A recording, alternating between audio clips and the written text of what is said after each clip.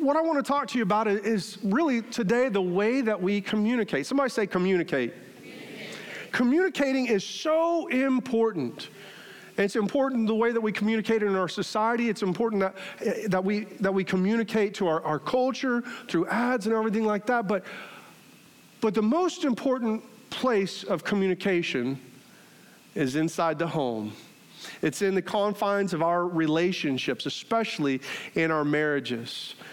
I got one amen. Did she hit you to say that? Okay. The truth is that whether you're single, whether you're married, whether or whatever status of relationship you're a student and you don't want to ever get married, good for you. Whatever the status of your relationship is, communication is vital to your relationships. And so today, as we talk about communication with the focus on communication within marriage, I want you to know that no matter who you are, where you are in your life, you can apply these principles to every relationship, and they're going to radically help you and empower your relationships to not only grow deeper together, but deeper with the Lord. And as we turn in our Bibles to Proverbs chapter 18, starting verse 21, you're going to find out from the wisest man to ever live, God gave King Solomon just so much wisdom. You're going to find out that he had something to say about communication.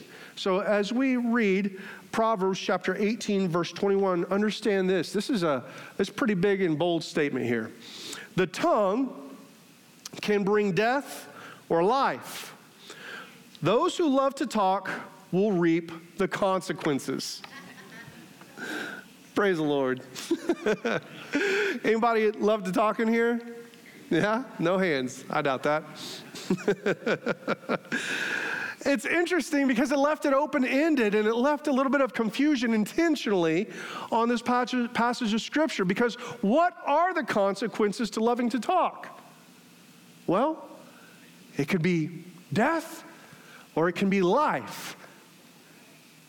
The intention is that you get to choose. That's your job. You get to choose how you use that tongue of yours. And the truth of the matter is this: you're going to reap the consequences of whatever you say.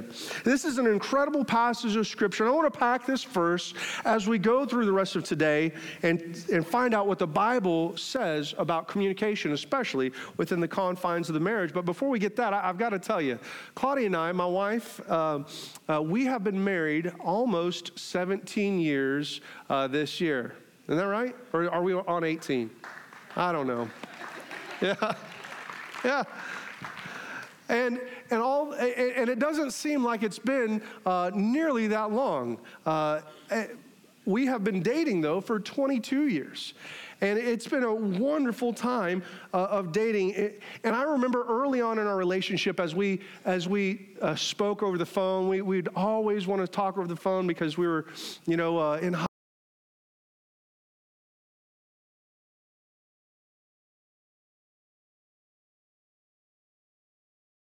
He's trying to keep me from saying something I shouldn't. As we were in high school, we would talk over the phone all the time because we couldn't be around each other, and for some periods of time. And we would, our conversations seemed to be endless.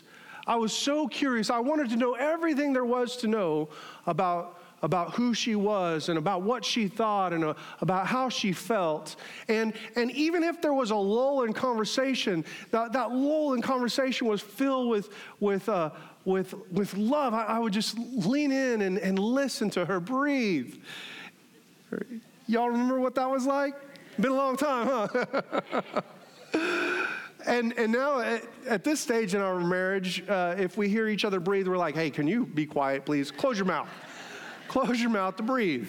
It's irritating me is what I'll get sometimes. As a matter of fact, early on in our marriage, when I'd fall asleep, sometimes I just quit breathing for random periods of time. Anybody have sleep apnea? I need to see somebody about that. Yeah, there you go. And I just quit breathing, and Claudia would catch this, and she would It would concern her.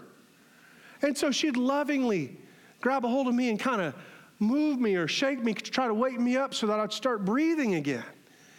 And fast forward to now, I've heard her joke about this. She said to other people, she says a quick and silent prayer, Lord, he's in your hands now. And that's just kind of how marriage and relationships kind of grow and mature. But don't worry, I have a wonderful marriage. We love each other, and we still are curious about one another. And there's not a day that goes by that I don't learn something about my wife. As a matter of fact, she makes sure that I learn how she feels every day. And she lets me know how I'm supposed to feel. That's okay. We have a wonderful relationship. We're happy with the way that we communicate. But if you want to be honest if I want to be honest with you, there's still room for improvement. No matter how hard I try to be a good communicator as a pastor, I realize that, especially early in the beginning of our relationship, that I wasn't that good of a communicator as a husband.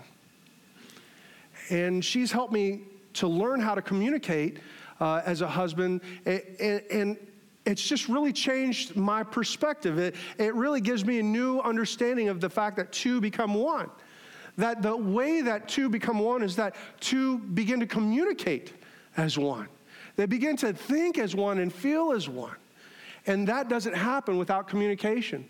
As a matter of fact, the reason that we can see that statistically, statistics tell us that 86% of marriages that end in divorce cite a problem with their communication. That's 86% of marriages that end in divorce. Statistics also tell us that 25% of Christians are actively right now searching for counseling on the way that they communicate with their spouse. That tells me this, that there's a large part of our church that is in trouble right now because of the way they communicate with their spouse. It tells me something else, that if things get rocky in a relationship, that one of the very first things that we have to do as counselors and pastors is focus in on the way that we communicate with one another. And so I want to share with you today that there are 6 reasons why we typically communicate in a relationship. The first way is for basic information. You know, we talk about facts and schedules and objectives and the fact that our kids have given our dog a haircut and all these just basic information ideas. And then we talk about partnerships, sharing and responsibility and coordinating things. I'll pick up the kids today if you go by the grocery store and things like that, things that you have to partner and coordinate on. The third way that we communicate is through conflict resolution. I love this way of communicating because oftentimes when we have a couple that we are doing counseling with, one of the questions I ask is, do you think that conflict is bad? And usually about a majority of the time, about 80% of the time, I'll get somebody within that couple that says, yeah, conflict is bad. And I'll be honest with you, not all conflict is bad. As a matter of fact, having good conflict is constructive within the relationship as long as you're able to overcome and get over the conflict. It will cause your relationship to grow stronger. I think we've all heard those relationships, you know, you maybe you get past 50 years of marriage and you're going to one of those parties and they're celebrating a couple and the guy stands up and he says, "Praise the Lord, I've never been in a fight with my wife in my life." Have you heard that before? Anybody heard that? And the truth is, there's probably 3 possibilities there. Maybe he's forgotten. It's possible. Not likely, but possible. Number 2, he could be lying. It's probable. Or number 3, that he was so dominant in that relationship that he didn't recognize the conflict whenever he came to it, that he subverted her will. And so she would give you a different story, but she's not brave enough to stand up and correct him. because she's already been down that road. The truth is that conflict can be a good thing in a relationship if it's done right. Fourthly, there's connection. Verbal and non-verbal connection allow us to experience validation in relationships. We appreciate each other as we make that connection. Studies show that if you go out to eat, like on a date night like this past Friday night, and you sit at dinner across the table from your spouse, that on average, you'll connect over 100 times in the way that you look or a joke or through conversation, over 100 times throughout the course of that dinner. Connections are happening all over the place. That's a wonderful idea to connect, and that's such a deep way of communicating is to connect. But one of the difficulties about today in our present society and culture is that connections are becoming harder and harder to make, even though we feel like we're even more connected than ever. As a matter of fact, social media is really hurting our ability to form connections. 25% of couples fight about Facebook every week. 25% of couples fight about Facebook every week. 1 in 7 couples have seriously considered divorce because of their spouse's social media habits. Let that sink in for a second. Your spouse is sitting there trying to connect with you, waiting to connect to you, and you're connected to everybody but them. And this paints a picture of who we are as a culture and a society, and it gives us an indication that communication is so vital and important to what we do as Christians. Because guess what? We own communication. And I'll show you that later on. The fifth way that we communicate, that we connect and communicate is personal information. This is a pretty deep level of communication where it focuses on dreams and thoughts and fears and feelings and frustrations about life. But the sixth level is the deepest and most profound way that we communicate, and it's through love connection and spiritual communication, like the way that we talk about our dreams and our deepest desires, our affections and our devotion. That's like the communication prize, when you can communicate to somebody on the deepest level like that, and you feel unafraid and unashamed to share any of your thoughts and your feelings with that person. You know that you're communicating on such a deep and profound way. But the problem is if at any level, in any stage of this list of 6 ways that we communicate, if there's a block, if there is a problem, if there's a conflict there, then it will prevent all the other ways of communicating from working correctly. That's the case in a job from peer to peer. It's in the case of a friendship. It's in the case of another family member. And it's certainly the case inside the context of a marriage. And that's why, as Christians, we have to work so diligently about ensuring that the way that we communicate with our spouse is in a right way. And that's why today I want to start with the idea of the way that we speak. Because unfortunately, and actually fortunately, you can't meet all of your needs. Some of you have probably tried, but you can't make all of your needs. You're not designed to meet all of your needs. You're designed to interact within a group context. You're designed to interact inside of a marriage so that you bring to the table all that God has given you and you're able to give to someone else, and that you are also designed to receive something that God has given someone else that can meet your needs. And if you're not married, you find that in the context of a friendship and another relationship, or even within the body of a church. You find that emotional and physical meeting of needs. But anytime that you separate yourself out from a group of people or even inside of a relationship, emotionally cut yourself off in the area of communication, then you're not only hurting the other person, but you're also hurting yourself. And so I want to start with focusing on the way that we communicate, with the way that we speak. The way that we speak is not the only way to communicate. And you know this, nonverbal communication and other things. But it certainly is a good place to start. You see, there are two words that many of us in this room have said in our life that have determined what we do every night, what we do every morning.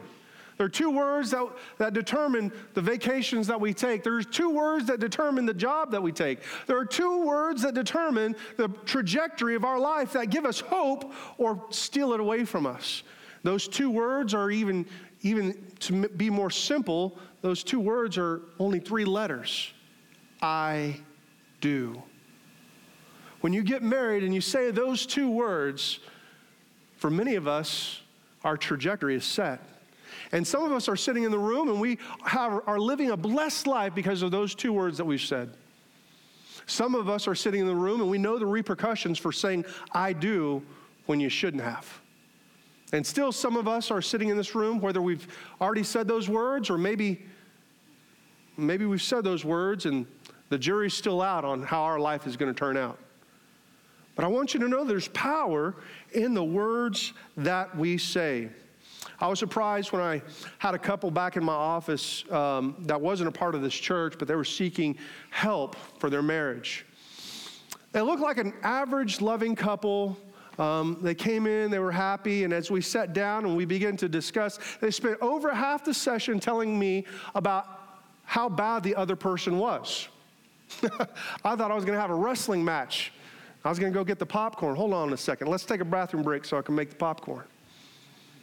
I stopped the session. I said, stop, everybody. Hey, listen. Do you even like each other? And it's like the countenance on their face changed, and they said, well, yeah. She's my wife. He's my husband. We love each other. I said, it doesn't sound like it. So I gave them some homework. I told them that they needed to go home and write a list out of all the things that they liked about the other person. And every day they would share 5 of the things they wrote on that list with the other. Some of you may need to do that today. Because this couple, it completely transformed the way that they took care of problems. They began to verbalize their appreciation and thanks for the other person. And it didn't change their problem, it changes the way that they handled the problem, and now the problem is not a problem anymore. How do you like that? Because of the way that they began to communicate, they were able to heal. In the book of James, we find a caution to those in leadership roles like pastors and teachers, but in this context, we can also apply that caution directly to the way that we communicate inside relationships. James chapter 3, verse 2 through 5 tells us, indeed, we all make many mistakes. For if we could control our tongues, we would be perfect and could also control ourselves in every other way. Let's stop right there and say, wow. If you can control the way you talk, you can control every part of your life. But why is it that such a little bitty thing has so much control over our lives? He continues on to say, we can make a large horse go wherever we want by means of a small bit in its mouth. And a small rudder makes a huge ship go wherever the pilot chooses to go, even though the winds are strong. In the same way, the tongue is a small thing that makes grand speeches. The tongue is a small thing, but it sure controls a lot in our life, doesn't it? If we can control that, our lives would be completely better. As a matter of fact, James tells us that our lives would be perfect. But it reminds me of another passage of Scripture. Jesus is talking to religious leaders. And of course, they're looking at him and trying to plot how they can try to control him, try to take him down. And Jesus sees it on them, and he responds to them in Matthew chapter 12, verse 34. He says, you brood of snakes, how could evil men like you speak what is good and right? For whatever is in your heart determines what you say.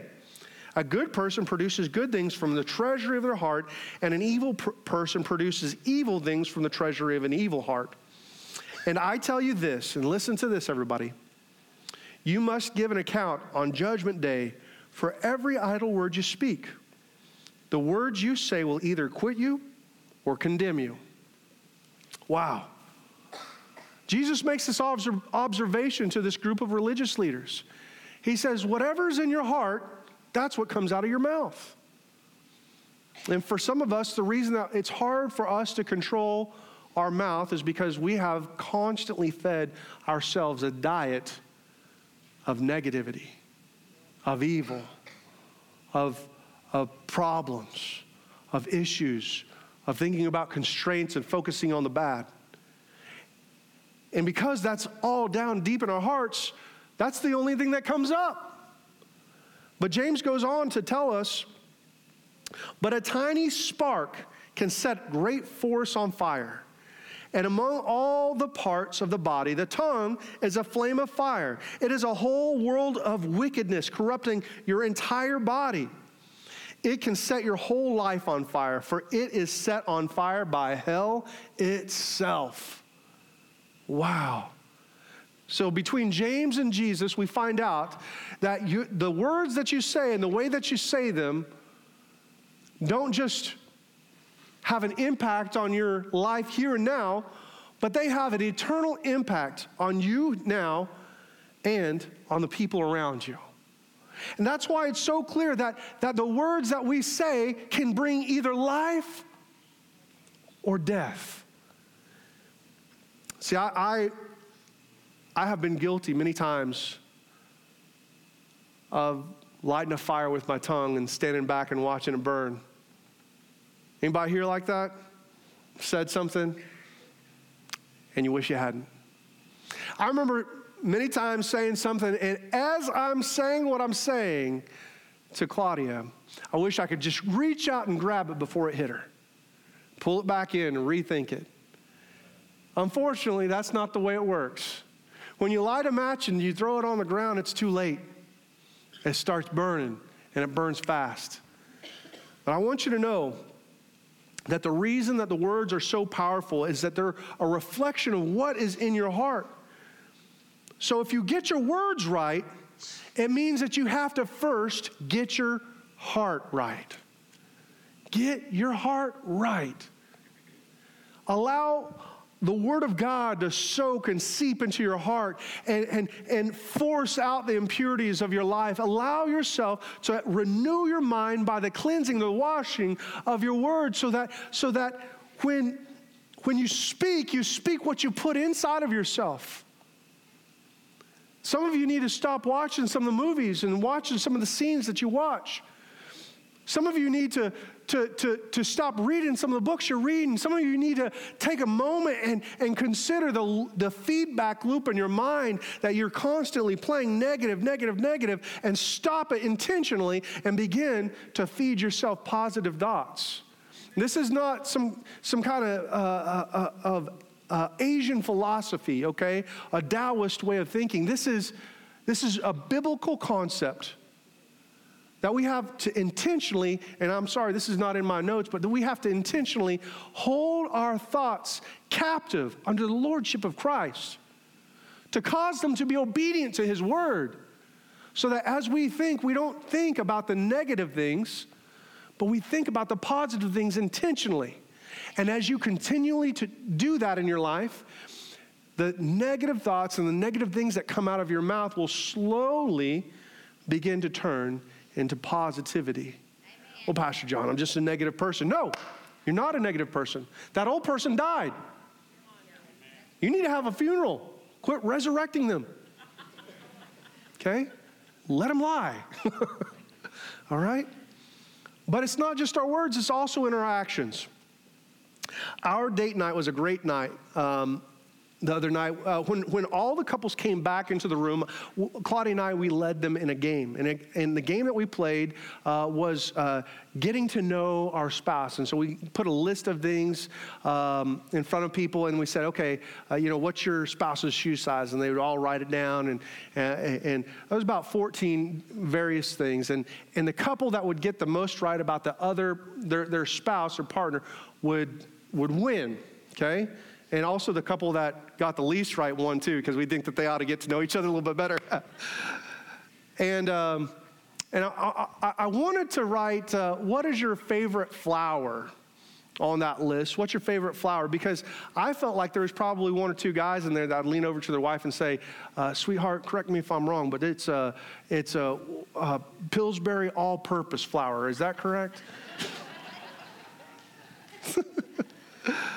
I'm pretty sure I didn't do that. I'm pretty sure I saved a fight there, because I'm going to be honest, I'm the guy that forgot my wife's favorite flower. There's some guys in here that you need to remember your wife's favorite flower is here in a couple of days for Valentine's Day on Tuesday. Write it down. Yeah, write down. One year, I ordered my wife some flowers. And they were beautiful flowers. I presented it to her from a florist. I presented it to her, and she loved them. She said, thank you very much. But I noticed that she was a little bit underwhelmed when I gave them to her. And I said, oh, what's wrong? And she said, well, this particular flower I'm a little bit allergic to. I didn't know it. And sure enough, in a couple of days, you would not believe how much pollen was sitting on our counter. I mean, it was just, there was so much. And we were all walking around with our eyes a little bit red and nose stuffy. I guess we're all a little bit allergic to it. That's not where the bad thing gets, though. Because in my defense, before I continue on the story, there's a lot of time to forget within a year for a guy. And the very next year, I forgot to order flowers. And so that morning, I ran out to the grocery store and got the same flowers. And I came in without a vase, held in my hand, hoping I would be able to sneak around and stick them in some kind of pot or something that we had. And I knew that it was a lackluster presentation. I knew I was already in trouble. But whenever I saw the look on her face, it all came back to me. These are the wrong flowers. I was mortified. I was so embarrassed, because in that moment, it would have been better for me not to have brought the flowers in the first place and just say, I forgot about Valentine's Day, I'm so sorry, than to bring those flowers, because 2 years in a row, I gave her an allergic reaction on Valentine's Day. Not fun. See, words are important, but actions are more important. They speak louder than words. As a matter of fact, it's no coincidence that Jesus is called by John. Whoa, that's a lot of action right there. The Word that became flesh and dwelt among us. He's the Logos of God, the Word, which literally means the Word of God. That's how John recognized him in his gospel, but later in the epistle, Jesus is recognized as something else. 1 John chapter 3, verse 16 says, we know what real love is because Jesus gave up his life for us. We know what real love is because Jesus told us. No. We know what real love is because Jesus promised us. No. We know what real love is because Jesus put us on his to-do list. We know what real love is because it says so in the Word. And the truth of the matter is we know what real love is because he did something for us. He died for us. That's why just a few verses later, John challenges us as Christians, dear children, let's not merely say that we love each other. Let us show the truth by our actions. Our actions will show that we belong to the truth. So we will be confident when we stand before God. John the Apostle identified Jesus as the Word, but Jesus didn't just stop with his words. He followed through with his actions. Our actions give the evidence of the truth of our love for other people around us. It's easy to tell somebody that we love them, isn't it? It's easy to tell someone we care. But really, it's the actions behind the words that give the evidence of the love.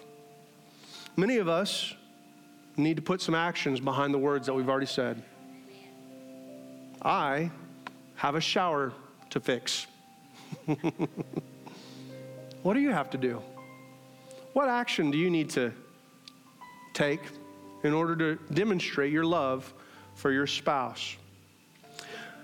But the truth is if I have a message on communication and I focus on words that we say and the things that we do, then every person in this room has been bound to have some kind of friction in your heart and your life from the Holy Spirit illuminating something in your relationship that you need to continue to work on. So how do we get back on track?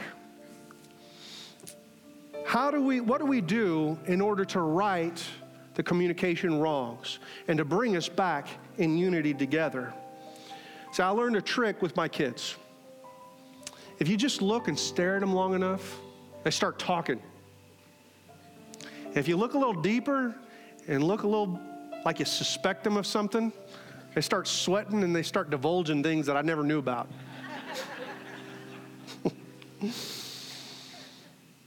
It's useful listening inside of a relationship. But listening inside of a marriage is even more important. The Word of God gives us the gold standard of communication. James chapter 1, verse 19 tells us, "Understand this, my dear brothers and sisters. You must all be quick to listen, slow to speak, and slow to get angry." This three-part strategy gives us the very apex of getting back on track with our spouse, with our friendships. Psychologists tell us that 60 to 90% of communication, effective communication, is listening, which is counterintuitive to what we believe because we think when we communicate, it's about talking or about doing. But it's not true. Good, effective communication is more about listening. I can't tell you how many times as I counsel individuals, as I counsel couples in my office, how hard it is to get both of them to look at each other when they talk. I literally have to say, stop. You need to look at each other and tell each other. Don't tell me, tell each other. It can be difficult to communicate with someone that's hurt you. It can be difficult to listen to somebody and allow them the stage, if you will, in your life when you know that the things they have to say are hurtful. Nevertheless, the Word of God tells us, be quick to listen. Be quick to listen. Listening requires two things. A right heart first. When you lean in and truly listen, it will bring validation to their feelings. Doesn't mean that they're right, but you are going to be respectful and listen. We should listen because everyone longs to know that they've been heard. Husband, close your mouth. Listen. Wife, stop talking and listen. Listen to what they have to say. Wait. Allow them to finish their idea. Don't cut them off or don't be thinking about how you're going to respond as they talk. Just listen. Secondly, it requires the right habits. Many of you pride yourself on your ability to do two things at one time. I have news for you. When you do two things at one time, you do neither well. You can't be on social media and effectively listen to your spouse. Put it down. As a matter of fact, don't even put it on the table. Put it in a different room in a wicker basket somewhere. Hide that thing so that you can listen and pay attention. Turn the TV off. Turn the music off and listen. Your habits are important as well. Secondly, that gold standard reminds us to be slow to speak. Just because we begin to speak, it doesn't mean good communication is happening. Speaking doesn't always equal good communication. Proverbs chapter 10, verse 19 reminds us, too much talk leads to sin. Woo! Somebody needs to write that down in here. Maybe me. Be sensible and keep your mouth shut. See, the Bible says it, not Pastor John. One of the most common mistakes that we make in marriage is that we fail to listen because we got the what we want to say preloaded. Slow to talk. Slow to talk. There's an old saying, slow is smooth, and smooth is what? Fast. Some of you want to speed up the process of your communication and your relationships because you're so tired of having the same discussion over and over and over. And so you just say, yeah, I get it. I know what you have to say. Stop it. But if you just slow down and have a conversation where you actually listen and you slow down and you wait, then effective communication has taken place. And then you don't have to have the conversation again. It's amazing. It seems so simple. It's so elementary. But sometimes the most elementary things are the most important things, like listening. Finally, we find out that we should be slow to get angry. The word angry here is, a better translation for it is the word wrath. And the word wrath in this passage in the Greek actually means this. It means the desire or longing to get your way. So if I read that with the definition instead of the word, it says, be slow to have a desire or longing to get your way. Slow to anger, slow to wrath. When you're angry, you're going to make the best speech you will ever regret. Be slow to get angry. Some of you would argue, Pastor John, God just built me with a quick fuse. No, he didn't. Because the fruit of the Spirit is long-suffering. Some of you need to not be so proud about that and go back to the Lord and ask the Lord to work on your heart. Extend your fuse. Because that is the fruit of the Spirit. I challenge you today this. Get back on track with your communication and relationships.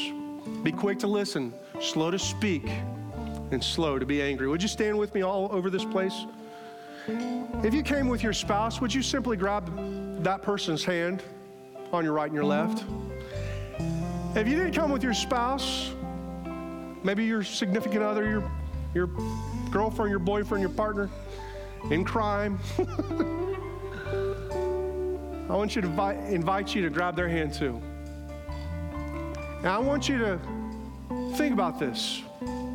If what I've said today gives you any kind of pause or thought, or you realize that the Holy Spirit's working on your heart, even now, challenging you to communicate in a better, more positive way with your spouse, I want you to squeeze their hand and let them know, hey, I got something that I need the Lord to help me on. Squeeze their hand and remind me, baby, I'm squeezing your hand, okay? Okay. I want to pray with you right now, wherever you are, because the truth is, maybe there's a problem in communication in your relationship for a really long time, and you need God to do a miracle. But praise the Lord, He is a miracle-working God, and He can open the lines of communication. He can heal the broken heart and broken life, and He can restore the love that the enemy tried to put out. Heavenly Father, I pray that you would do those things right now. Lord, I pray that you would give people words to say and the love and the courage to speak them with. Lord, more importantly, I pray, God, that you would give them the wisdom, Lord, to listen and to lean into their spouse. Lord, so that they could work together as partners in that deep connection and that intimate exchange of communication.